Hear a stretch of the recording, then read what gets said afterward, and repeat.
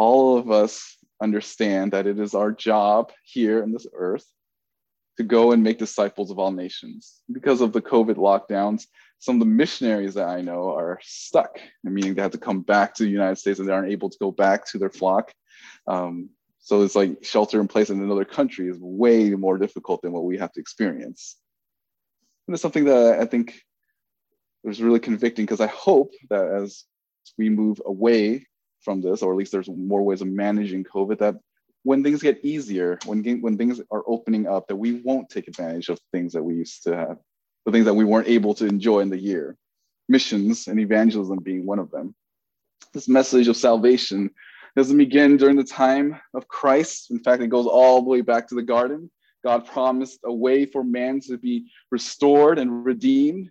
God's redemptive plan has shown throughout history, and unlike COVID, the gospel will not be snuffed out or be done away with. There won't be a vaccine for it, because the gospel will continue to spread long after COVID or even our lives come to an end. It will continue until every knee bows down to the Lord. And my hope with this message and this little tiny psalm is that it'll take root in your own heart, and that you'll spread the gospel of Jesus Christ with all those around you. These are all signs. There are these signs around the church. Some of you guys have noticed when you came in, there's a sign on like some of the restrooms and the hand sanitizer that said, "Spread the gospel, not germs." And I think that's funny because, we should be spreading the gospel, and it's just, clever. I don't even think that sign was made with COVID in mind. It was made way before that, but it's awkwardly apropos. Okay, so there was some feedback. I thought Christ returned right there. I was like, okay. Anyways, I hope this message will compel us to not take missions and evangelism for granted. My hope is that when you see and we will go through this psalm, that you will want to go and spread the gospel, that the gospel will latch onto other people's hearts so that it will change them to a dead heart to a beating heart, and that their lives will be changed for Christ. The psalm serves as an epilogue of sorts to Psalm 111 to Psalm 116. In fact, this is the shortest psalm in the entire book of Psalms. And not only that, this is the shortest chapter in the Bible. And by God's providence, this chapter is in the very center of the Bible. It is, if you divide up, there's like 1,000 something chapters, you divide it right in the middle, you get this chapter. I once heard a sermon on this passage, and the pastor was saying that if you take the Bible, you find the middle is Psalm 117. It is as if God has designed that the center core of the Bible is missions. And I think that sounded really cool, but in reality, we understand that the Bible was not arranged this way. This is just the English Bible's version. The original Old Testament, it was not arranged in this way. But nonetheless, this is important for us to understand that we do need to go and share the gospel with those that are lost. This is one of those little cool trivia things you need to know if you want to, be a Bible nerd. But one last little tidbit here in the NASB, the New American Standard. This this chapter is the only chapter that you can actually put completely on Twitter. You can actually tweet every single letter, and it could be a chapter on your tweet. Commentators often argue about when this psalm was written, and I hold to the view that this was written during post-exilic times. I'll explain a little bit more on that, but just to get your mind on what I mean by post-exilic, this is around the time of Esther, Ezra, and Nehemiah. And this is a time when Israel was able to return back to the land and to repair the walls under the reign of a Persian king. The fact that God was faithful to them despite the fact that they were in sin. God said that if you live in sin, if you give yourself over to all the idols in the world, he will remove Israel from the land. That's exactly what happened. But in that exile, there was a 70-year prophecy that after 70 years, they will be brought back into the land. And that's what King Cyrus did. He allowed the Jews to return back to the promised land. Psalmists here, I believe, understand God's grace to God's people and God's faithfulness to his people. Why does knowing when this is written, why does it matter? Because God's people are called to be theologians, and God's people need to know God, and God's people want other people to know God as well. Even though this is the shortest psalm, this is a message on why people need to go tell people about God. No matter how bad your life is, or how great or how bad or great your life is designed with one singular purpose, and that is to go and make other people worshipers of Christ. Your job is to make disciples of all nations. Just like this verse, a true church is actually very small, but it can make a tremendous impact in the world. This is what this verse and what the church share in common. We want to declare God's faithfulness and goodness to the world. The theme of this chapter is worship, and worship is ascribed to God. And what it means, worship is to ascribe worth to God, and that what he deserves, this is what he deserves. That's why we say things about him. It's to ascribe the good things to the Lord. It's to give honor to the Lord because he deserves all honor. God's mission must be our mission as well. We want to point people to him. Notice in verse 1, praise the Lord, all nations. This word praise the Lord, this little phrase here, it's often used in two ways in our culture. One of them is a little hashtag PTL. Sometimes it'll be this little emoji hand. It's actually like I think a high five, but people think it's a prayer one. And the other way that people use this phrase, praise the Lord, is actually hallelujah, which is, people use it, but they don't actually realize that they're saying praising the Lord. And it's like even not only that, but they're using the covenant name, the praising Yahweh in particular. This word praise means to shine forth, to highlight God's worth. Praise means to boast in the Lord, to tell others about God's mighty deeds. And this is speaking and declaring of God's faithfulness to you. This is a psalm that's designed to speak of who God is and to give him glory that he deserves.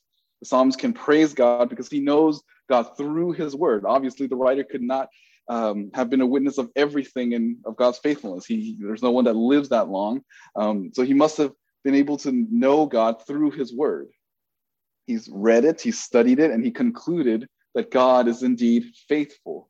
He read the scriptures, he sees how God is faithful, and he continues to be faithful in the life of the psalmist, and it goes all the way down in history, which means that we can trust in the God of scripture. The psalmist knows God, and he is able to praise God. Could this be said about you? Oftentimes, people who struggle with their faith, they struggle because they have forgotten what God has done in their life and are blindsided to what God is currently doing in their life. They aren't familiar with God's word, so they have nothing to praise God with. And they aren't thankful to God in the present circumstance, so you don't praise him in the moment. Some of you have hard time worshiping God because you fail to recall God's faithfulness in your life. You neglect to see God's faithfulness in your present circumstance. We can't expect to praise God if we do not know who God is. And the only way that we know him truly is through his word. Notice that the object of the psalmist's praise the Lord. This is in our Bibles, our English Bible, the Lord, and the Lord is all caps. This is actually in Hebrew, Yahweh. The writer of the psalm is using the covenant name of God. He's isolating Yahweh as the only true God. He's not saying praise all these other pagan gods, but he's saying praise the God of Israel. He wrote this with the intention so that no one can have doubt on who he's praying to and praising. Psalms is speaking of the one true God, the God of Abraham and Jacob. Recently, the Pope went to the Middle East to try to meet with different religious leaders. He tried to unify all the quote-unquote religions of Abraham, and that's Judaism, Islam, and Christianity, or Roman Catholicism. The reason why he was trying to do that is because he said, we're all the same religion. He's trying to put them all together. The Pope's desire on this little trip is to unify them, to make sure that we're all worshiping the same thing. We all worship the same God. They all come from the line of Abraham. Why can't we just get along? But that is not the God, the true God that we all worship. Even if other cults and religion claim to worship the God of Abraham, they are actually worshiping a lie. They're actually worshiping the devil. All other religion may even use the same names and characters from the Bible, but all of these are just false copies of them. The Adam of Mormonism is false. The Abraham of Islam is false. Even the Jesus of Jehovah's Witness is not true. Only the Adam in the Bible, only the Abraham in the Bible, and only Jesus of the Bible are the true characters and are real. But every other book they're worshiping a false God. Our God, the God of the Bible, Yahweh, is the one true God. Do you believe that? In your own heart of hearts, are you only a Christian and do you only believe in Christianity because maybe your family believes in Christianity? Or do you truly love God from a pure heart? Do you believe that every word that is in the Bible as inerrant and that it reveals the nature of our God? Do you believe that the God of the Bible is real? Or is it just some text just like any other religious book? Not only do you believe it, but are you willing to declare it? When you try to evangelize, you make assertions that there is no salvation under any name except for the God of the Bible. This is a very offensive thing to say to someone in our modern day. To tell someone to go and worship one God is politically incorrect, but it's biblically correct. When you tell people that you are a follower of God, do they think that you're following a God in a general sense, like you're just a spiritual person? Or do they know that you follow Jesus Christ? Do they know that you're devoted to God? Or do you come across as someone just spiritual or religious? You tell people that you're a Christian, do they get the sense that you're the kind of Christian that is not accepting of all kind of lifestyles? Or are you with them, on the right side of history? Do you believe that the God of the Bible is the one and only true God? It all comes down to this. Is God worthy of your personal worship? If God doesn't matter to you, then telling others to worship God will not be a priority in your own life. There is a connection between what you tell others and what you love most. Scripture warns us that out of the abundance of the heart, the mouth speaks. What you love most, you're going to talk about it. And that's going to be very evident to those around you. In this short intro of this verse, this is a call for Christians and believers to be evangelists. This is our mission here, to bring people to worship him. There's a famous quote by John Piper in his book, Let the Nations Be Glad, is this. He writes, mission is not the ultimate goal of the church. Worship is. Mission exists because worship doesn't. I'm going to read that again. Mission is not the ultimate goal of the church. Worship is. Mission exists because worship doesn't.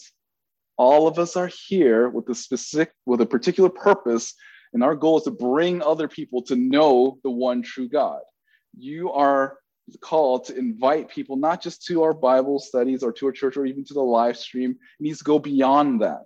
We are a people of light called by the God who is light to tell worshipers of darkness that are living in darkness to come out of darkness and into the light.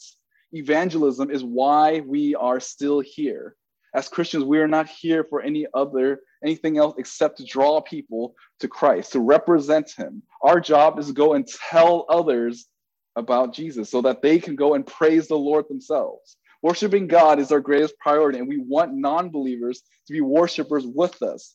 Not because we think that life is going to be better when they profess to be Christians, because we know that isn't always true. Not because we think being a Christian will satisfy their material lust, because we know that isn't going to happen. And we want people to come to saving faith, not because we want them to join our little social club, but we want people to join us because we want them to worship the Lord with us. He is the one true God, worthy of all praise. Notice the target audience, the Psalms, right? Praise the Lord, all nations. All nations. Usually the Psalms are written directly only to the covenant people of God. But in this case, the psalmist is commanding everyone all over the world to praise God. This is an imperative. It is a command for people to respond correctly to the grace and goodness of our God. Notice, continue, all nations laud him, all peoples laud him. This is not a word that we usually use in a modern context. Maybe some translation uses the word extol. The word extol or laud means to give praise or to praise an object or a person. Some of you have hobbies that are strange to others, but you guys have hobbies, and the evidence of that is how you talk about it. Some of us, I remember when I first came here, I was introduced to this thing called Star Bread. It was like some Bay Area thing. And I'm from the Bay Area, so I've never heard of Star Bread before. But what Star Bread really is First of all, it's not a shape of a star or anything like that. It's just this little roll of sugar, bread, and butter. It's that's all it is. It's nothing that unique. It does taste good because of how fatty it is. But I can tell that this person that introduced it to me really loves this food. He's very passionate about star bread. And whatever you like, whatever you're into, you're going to tell other people about it. Oh, you need to go watch this film, or you need to listen to this song. Whatever positive assertion that you put in your hobby is, you believe that this is worth your time, money, and energy. It is a sign of your devotion and affections. And when you do that, you're extolling your hobby. Some of the married people here, we understand when a spouse extols another, it's a way of showing adoration and appreciation to their significant other. If a husband, for example, chooses to never say anything that shows love for their spouse, or to never extol their wife in any ways, or by giving them praise and affirmation, that is a formula for disaster, a sure way of sleeping on the couch. To extol something or someone is to speak highly of it. Do you speak highly or sing about the things of God this way?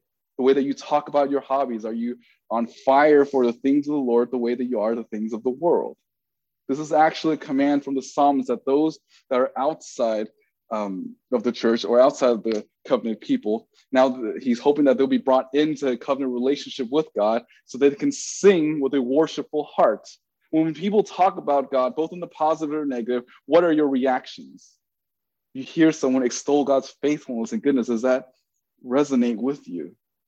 When someone tells you to trust God because he's faithful, do you get that? Do you understand what that means? Do you agree with those type of assertions? Does it resonate in your heart, or is it the opposite? What about the opposite? When someone speaks negatively about the Lord, do you get offended by it? Do you defend God's name by extolling his faithfulness and goodness to those who think that God is not worthy? Whether you affirm or extol the Lord or defend him, it's a reflection of where your heart truly is. Another interesting about this word extol is that the only time this is really used actually in the Aramaic, it's an Aramaic word, which is why I think it's post-exilic, because that's the time when they're not in Israel or they're entering back into Israel. So they have mixed languages. This Aramaic word is used, this word extol is used in the Aramaic way. This is a poetic device to complement the word praise. Praise is in the Hebrew. The word extol here, or laud, is in the Aramaic, and it's to say that both Jews and Gentiles need to praise and worship God. This is another confirmation that from the very beginning, God's plan involves everyone that believes in him. Genesis 12, verse 3, God makes a covenant with Abraham. He tells him that through your line, the whole world will come to know him. God is not intrigued by your skin color, because that's not what's most important about you. The most important thing about what God wants from you is devotion and worship to him, because he is worthy. This is a universal appeal for people all over the world to go and praise God. In the New Testament, Paul sums up this verse in Romans chapter 15, verse 11. Romans chapter 15, verse 11 reads, and again, praise the Lord, all you Gentiles. Let all the peoples praise him. This chapter here is about, this whole chapter in Romans speaks about how the Lord's kingdom involves both Jews and Gentiles. It goes beyond just the nation of Israel. It goes beyond the Middle East. It's a call for people all over the world to come and worship him. At the turn of the 20th century, there was a movement that were called the student volunteer movement. What made this group very unique is that they were primarily college students. They were young people. They had this desire to go and study very hard so that they could go to places all over the world and make disciples of Jesus Christ. These were college students that wanted to evangelize people all over the world. These individuals were not sent by a mission organization or led by some sort of famous pastor. It was just a group of faithful college and career students, and they had this goal in mind to use the talents that God has given them for his glory. And I wonder if this is your desire, if that's the desire of your own hearts. Do you want people to know God? Do you want other people to sing praises to him? Is this your passion to win people to Christ? Is this your greatest desire? I know a lot of us have many different things that we love to do, and we have many hobbies that we love, and there are things that we want to buy, there's things that we want to go, places that we want to go to. Those things may seem neutral, but the love you have for those things should look like apathy compared to what you have in Christ in terms of winning people to Christ. The things of this world should look like apathy compared to your desire and your passion to win people to Jesus Christ. It has always been part of God's divine plan to rescue the world from their own doom. We as Christians being saved today was part of God's divine rescue plan. God using us to tell others is part of God's divine rescue plan. We must not take for granted the privilege it is to be called by God and then to be used by God to tell others of God. Now, I'm not speaking over you. I know I'm literally on a pulpit behind a stage for you here, but I'm not speaking to you as if I think evangelism is easy. I understand that evangelism is hard. Even though I've done a lot of evangelism in my life, it is never easy. If I were to be honest, it's not the reason why it's hard for me personally is because there's always that hint of fear of man. Right? We want approval from the world. Evangelism isn't easy. Even the most skilled evangelism can attest to the difficulties of evangelism. Nobody likes to get into tense conversation. Nobody likes to tell a loved one that they're going to go to hell if they don't repent. Nobody likes to not be liked. It's not natural for us to evangelize from a worldly sense because the message that we're proclaiming to the world seems foolish to them. We're telling people to worship a Jewish man that claims to be God coming into the world, who fulfilled the law, fulfilled the law that he made, and he made it and he fulfilled it perfectly, then died on the cross and rose 3 days later. And not only that, but that he's going to come back one day from a cloud. This sounds super bizarre to the world. This is not something you would tell to normal people, but this is how God expects us to go, to tell this message of the gospel. It's good to us, but to the world, it makes no sense. We do evangelism because we desire others to know God more than their own comforts, more than our own comforts. We want to echo Paul in Romans and the way the psalmist here in the Psalm 117 as well. We want others to praise and worship God. We don't ever want to see people die without Christ. Winning souls must be our focus in this life. If you are a college student, you are evangelist first, and then a student second. If you work at a coffee house, you are an evangelist first before you're a barista. If you're working at a tech company, you're an evangelist first, then a tech nerd second. We are all Christians, and by default, we're also all evangelists. We have to tell people about Christ because that is why Christ left us here. This is our mission. The psalmist here tells that even non-believers, he's calling non-believers to worship him, to worship God. Now, whether or not these non-believers do it or not, that's not the psalmist's problem. He is just going out and declaring God's goodness and faithfulness to the world. And it's the same for us as well. You're to tell non-believers to go and worship God. Whether they listen or not, that is not your responsibility. Your responsibility and my responsibility is go and tell people the good news that is in Jesus Christ. Notice this is all people. The psalmist wrote this psalm as a call for faithfulness so that the world would know their God. And this includes both the Jews and the Gentiles. Now, what is sad when we read through the totality of Scripture is that by the time, not even by the time of Jesus, even before that, we went through Jonah once in our Sunday worship. Remember, Jonah already had this animosity towards those that are not Jewish. He hated the Ninevites. But by the time when Jesus' time, the Jews didn't care about the psalm anymore.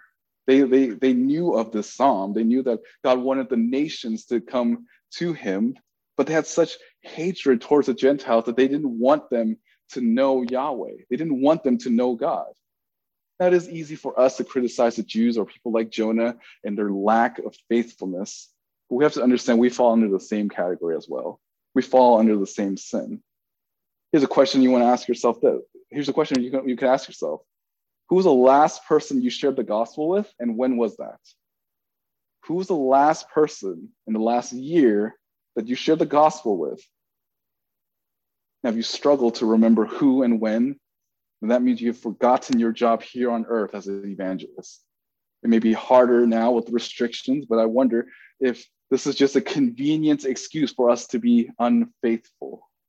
Do you prize Jesus enough to be able to tell others about Jesus?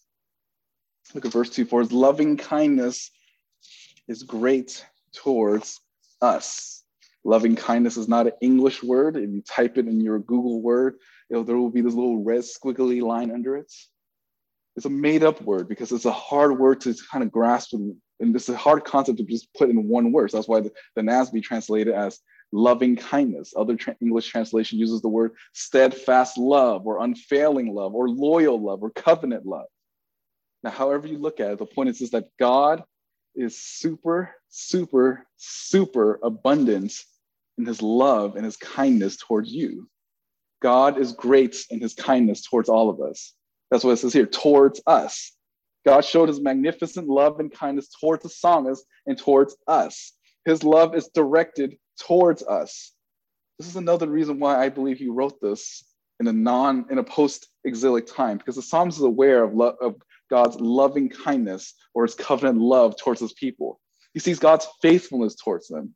God's love is towards us as well. And I wonder if that still amazes you. Knowing that God loves you, does that make you happy? Does that make you joyful? Just knowing that the God of the universe is mindful of you and I.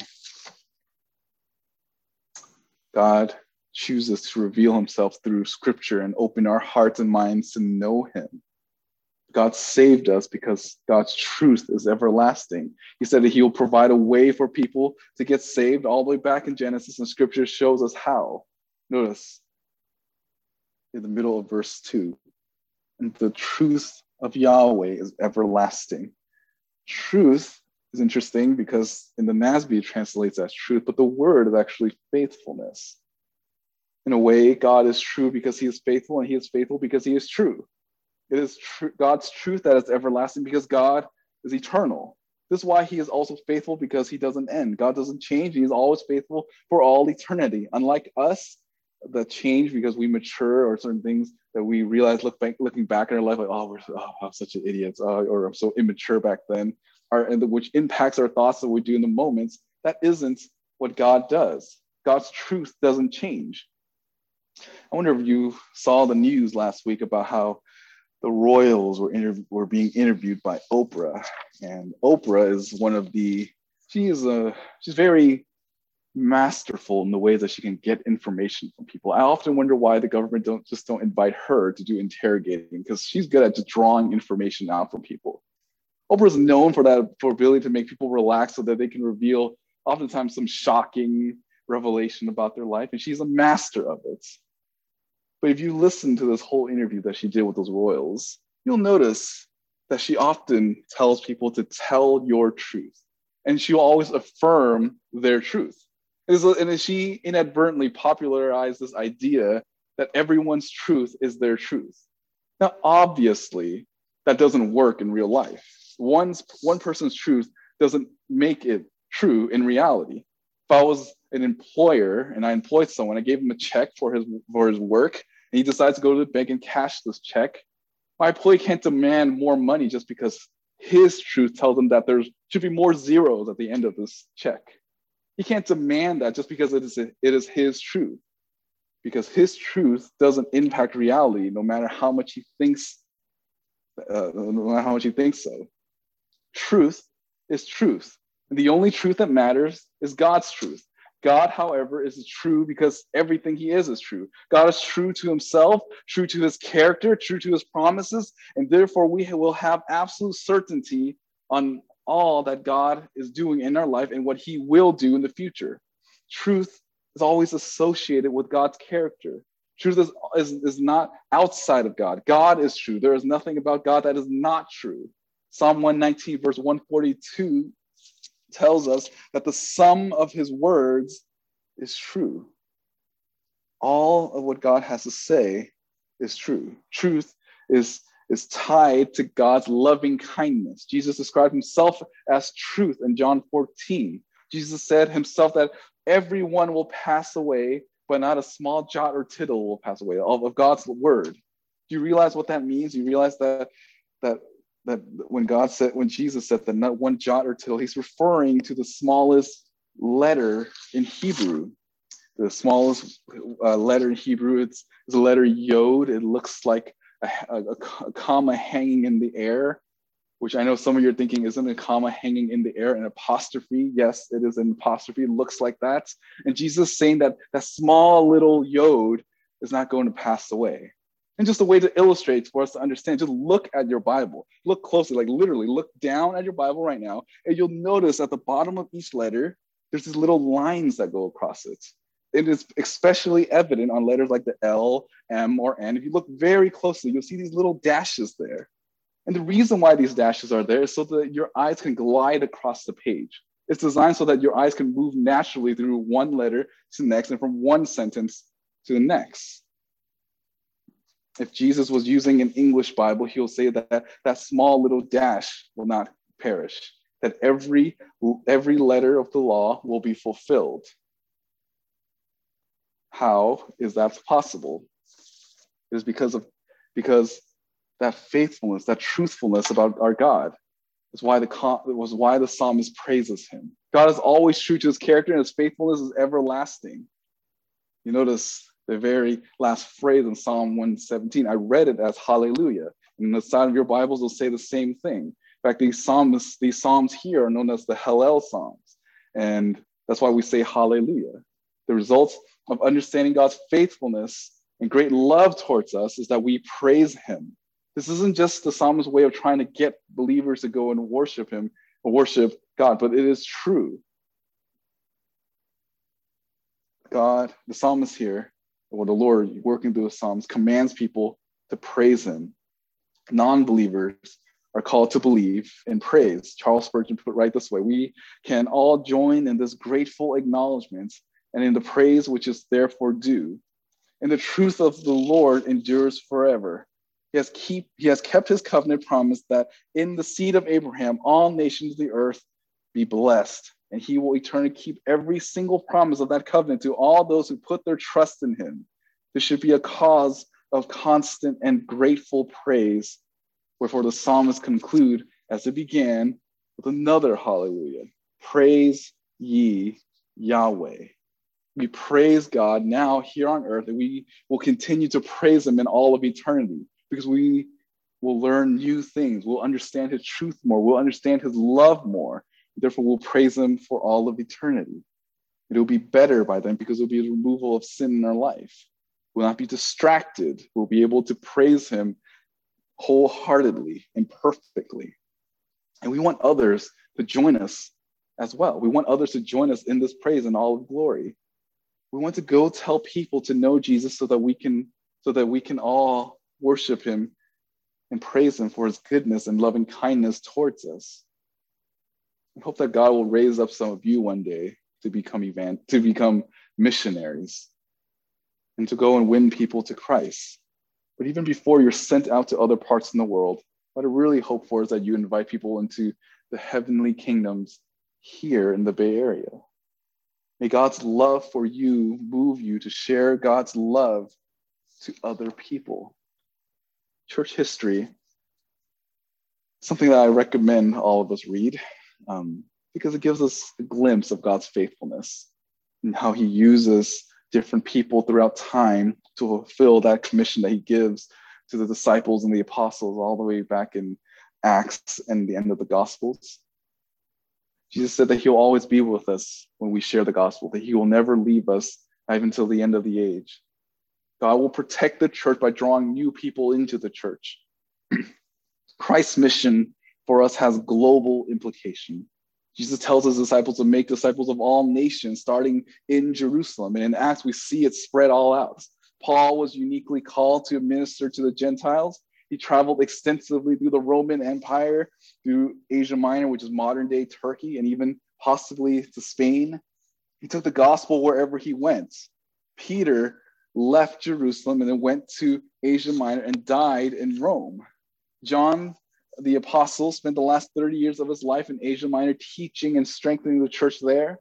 And church history tells us that Thomas took the gospel to India. And why do we believe that? Because there's still a church today named the Marittoma Church, which traces his lineage back all the way to Thomas. Bartholomew went to Armenia. Mark went to Egypt. Matthew went to Ethiopia. James went to Syria. And through other faithful men, the gospel spread throughout the world. It went beyond Israel, went to South Africa and Egypt and Sudan. It went to the east, to modern day Iraq, to Afghanistan, to Pakistan. And we know from even archaeological dig that they found that even the gospel made it to China, at least in the 7th century, around the Tang dynasty, because possibly earlier. The gospel went up to Europe, and Christians then were motivated to go and tell other people about the world. We understand, and we know this through history, that eventually when we moved from Europe to America, and David Brainerd was actually one of the first people to go and witness to the Native Americans. Jonathan Edwards, he would be the writer of the he would write a biography on David Brainerd and his faith, which then drove him to go and make disciples into people in America, the Native Americans. William Carey would read that biography by Edwards of David Brainerd. He was inspired to take the gospel to places that I haven't heard. And David Brainerd ended up going to a place in Burma. Hudson Taylor would then go be inspired by that and go and share the gospel back to China again. And these are just a few names, just to name a few. In fact, these people here are just recorded ones, because we know that God has probably raised up individuals that's not recorded in history. When people say that God can't be loving because there are people in the world that have not heard the gospel, that's a presumptuous statement. They assume that they know and gone to every part of the world and concluded that the gospel was never here. But they don't know that. But we know that our God is always raising up people and always sending people to all over the world. And I know that one day in glory, we will meet fellow brothers and sisters that went to different places that we've never even heard of. We never even think about, oh, the gospel went there at some point. We will praise the Lord for his faithfulness, that the gospel impacted individuals and they went out of obedience and faith to submit and to make disciples of all nations. Many of these faithful individuals gave up the comforts to go and win people to Christ. Why is that? Because they have the same heart as the psalmist here in Psalm 117. And I hope that that as you know this psalm, as you understand this text, that your heart will have this evangelistic zeal to win people to Jesus Christ. Let us pray. Father God, thank you for your word, your faithfulness, your loving kindness towards us. Lord, we're thankful for your truth, how it is everlasting, because you are everlasting. But we confess that we are not always as obedient as we should in the area of evangelism. We confess that we are often too fearful of consequences of those interactions. Lord, we want to be bold. We want to be faithful, especially in this time where it seems difficult to evangelize to people because of social distancing, but we know the gospel will eventually be heard. May you give that the zeal in our hearts to not be afraid, whether it's our neighbors or loved ones or just strangers. May you make those interactions known to us. May we be aware of our circumstances and situations in hopes to draw people to you. Lord, we love you. We ask for your grace to love you more each and every single day. Thank you in your son's name. Amen. Some quick announcements for the people online, and even I guess people here too. So we are currently meeting here, and our goal is to eventually kind of increase the numbers. Right now, there's about like 11 people in the room, and this room could fit about 30 something. But just be patient. Eventually, we're going to try to get there. We're just trying to work out all the kinks, as you can see, even things like sound. I heard rumblings here and there, and I thought like, okay, I thought this was it multiple times. It'd be cool to kind of end my life preaching God's word. But yeah, there's some technical things that we're trying to figure out too, and just cleaning up afterwards and going in and out. So just be patient. Next week, we're going to do this again. We're going to try to invite more people. Well, we'll try to invite the same amount of people. But as we get better at it, we'll increase more people. And just FYI as well, that this is just for joint heirs, meaning like the number cap that we have is only for us. It's not for other Bible studies, other fellowship groups, or even church on Sunday or Saturday recording thing. It's that one is like I think 30 something people. But for us, it's just because we have to manage everything. I wanted to keep it small for now, just so that we can understand the procedures and not get ourselves infected.